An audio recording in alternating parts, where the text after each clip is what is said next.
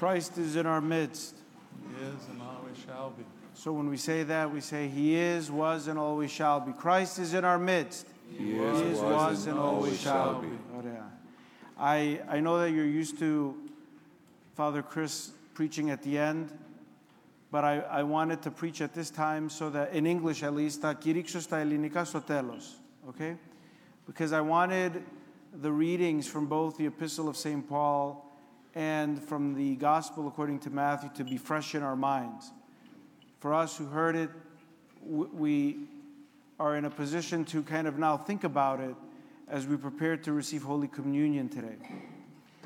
The scriptures today are examples of a tension that exists, or a perceived tension that exists with the coming of Christ. There were some who thought that He came and was ignorant and ignoring and violating even the law, the rules that were handed down in the Decalogue by Moses or in the Levitical law.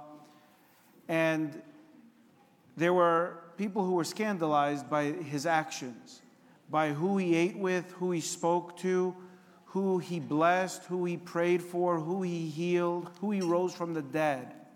And I know there was, I didn't watch the Super Bowl, but I saw some commercials. And apparently there was a commercial that kind of got a lot of, it was controversial for some reason. I don't know. There's a lot of commercials that are controversial, but a lot of people were writing about this ad from He Gets Us, about people washing each other's feet and saying how Jesus came and washed feet, right? He got us. Do we get Him?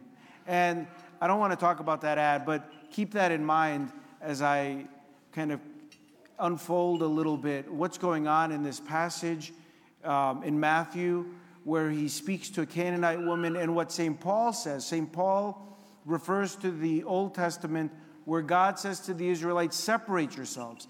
Don't touch anything that's not clean. Don't eat anything that's impure. These were rules that were handed down to the Israelites, especially as they went from Egypt into the Promised Land and beyond, as they came in contact with other people of other faiths, people with other traditions.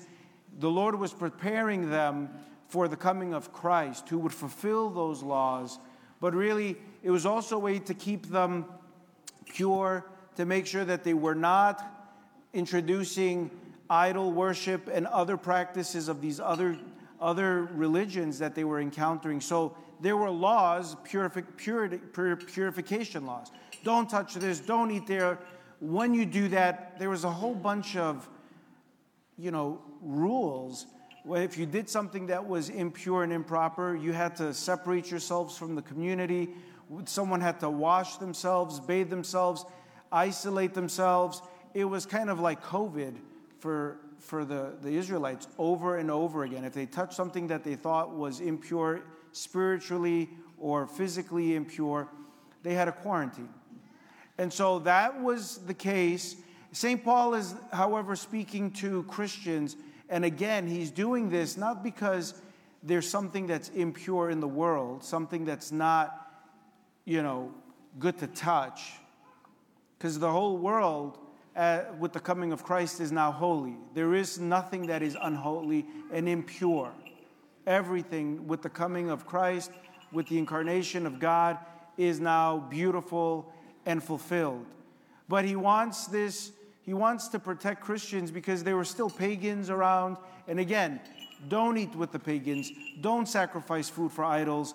There was tension between people who were converting to Christianity and their family and friends who were not yet Christian. So Paul is offering these rules again, but in a different context. Okay, so that's, on the one hand, there's these rules about isolation and making sure that we are different than everyone else, that we are not from this world, that we are separated from this world. And now here comes Christ, and He's walking with the disciples. They're minding their business, and this Canaanite woman approaches the Lord, yelling and screaming, "Lord, help me, my daughter is not well." Okay? So here is the tension, because the Canaanite woman is considered impure. The Canaanites were not considered authentic Jews. They had veered away. They had incorporated practices and traditions that were not considered authentic and clean. And so this Canaanite woman recognizes who the Lord is, and she's not afraid. She yells and says, Lord, have mercy on my daughter. And what happens? Matthew says, the Lord said nothing. He was quiet. He wanted to see what's going to happen. And who speaks up? Who spoke up? Did you hear the gospel? Who spoke up? The disciples. The disciples are annoyed. They're annoyed and scandalized, and they're trying to keep this woman from approaching the master, approaching them. And what do they say to the Lord? Send her away. Get rid of her. Okay? And so now things start to escalate. And the Lord uses this as an opportunity to teach his disciples and to test the faith of this woman. Okay? And he starts off by testing her. And he says, I have come for the lost sheep of Israel. I have come for only these people. These are the select. And she says, Lord, please help me. She falls in front of his feet. And he goes on to test her. And he says, it is not good to throw food, food to, the scripture is not translated correctly. It says it's not good to throw food to the dogs, giving us the impression that the Lord is comparing her to a dog. And that's not the right word. The word is puppy. The Greek is kinarion, which is a small dog, a puppy. And he says that basically, look, you can't feed a puppy adult food, right? We know that. If you have a newborn puppy, what do you give it? Milk. You give it mush. It cannot handle the kibble. It cannot handle the food that older dogs can handle. So he says, I can't give you this food. You can't handle this food, essentially is what he's saying to her, because you're not ready. And she turns around and says, well, even the puppies will eat crumbs. They can handle crumbs. They may not be able to handle the steak, but they can handle crumbs. Give me the crumb, she says. And that's the test. She passes the test.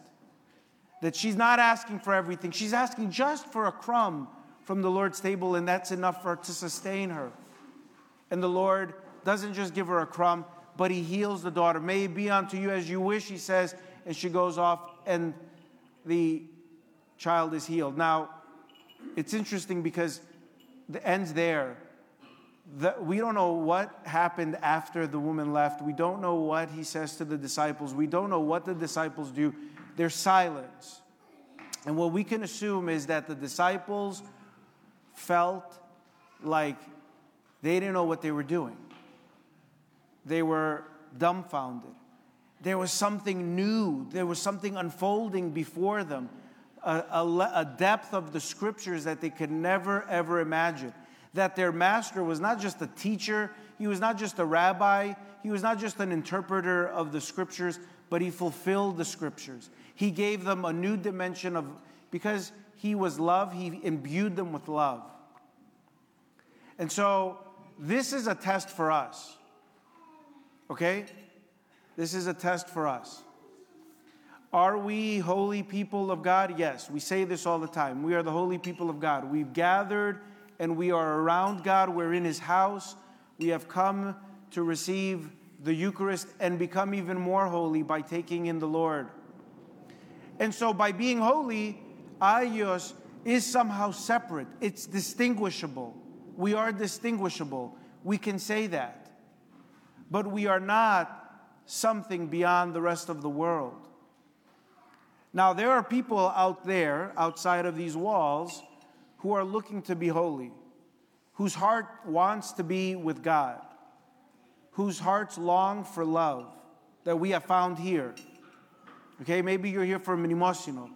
That's okay, but your heart is here, and maybe you're here just to light a candle, but your heart is being fulfilled. You may not realize it, but it's happening.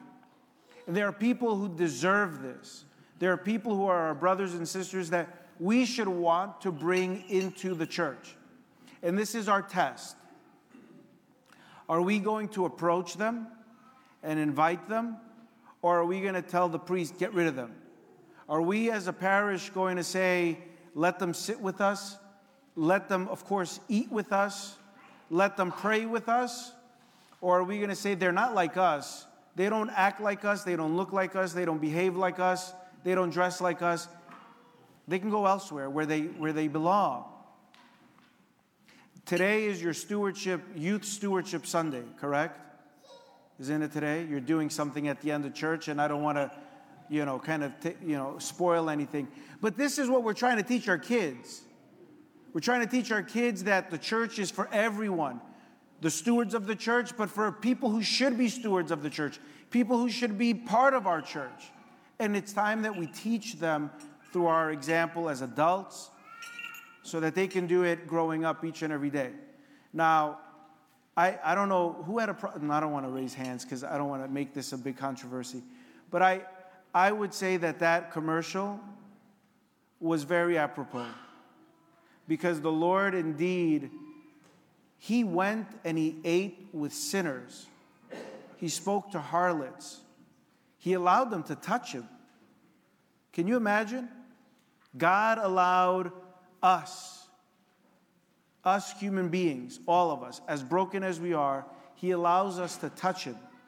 So today, I hope and I pray that you have come here to touch the Lord, to come and receive Holy Communion, to receive His body and His blood, not just to be spectators, okay, but to be participants, to touch the Lord and allow Him to touch your lives. Amen.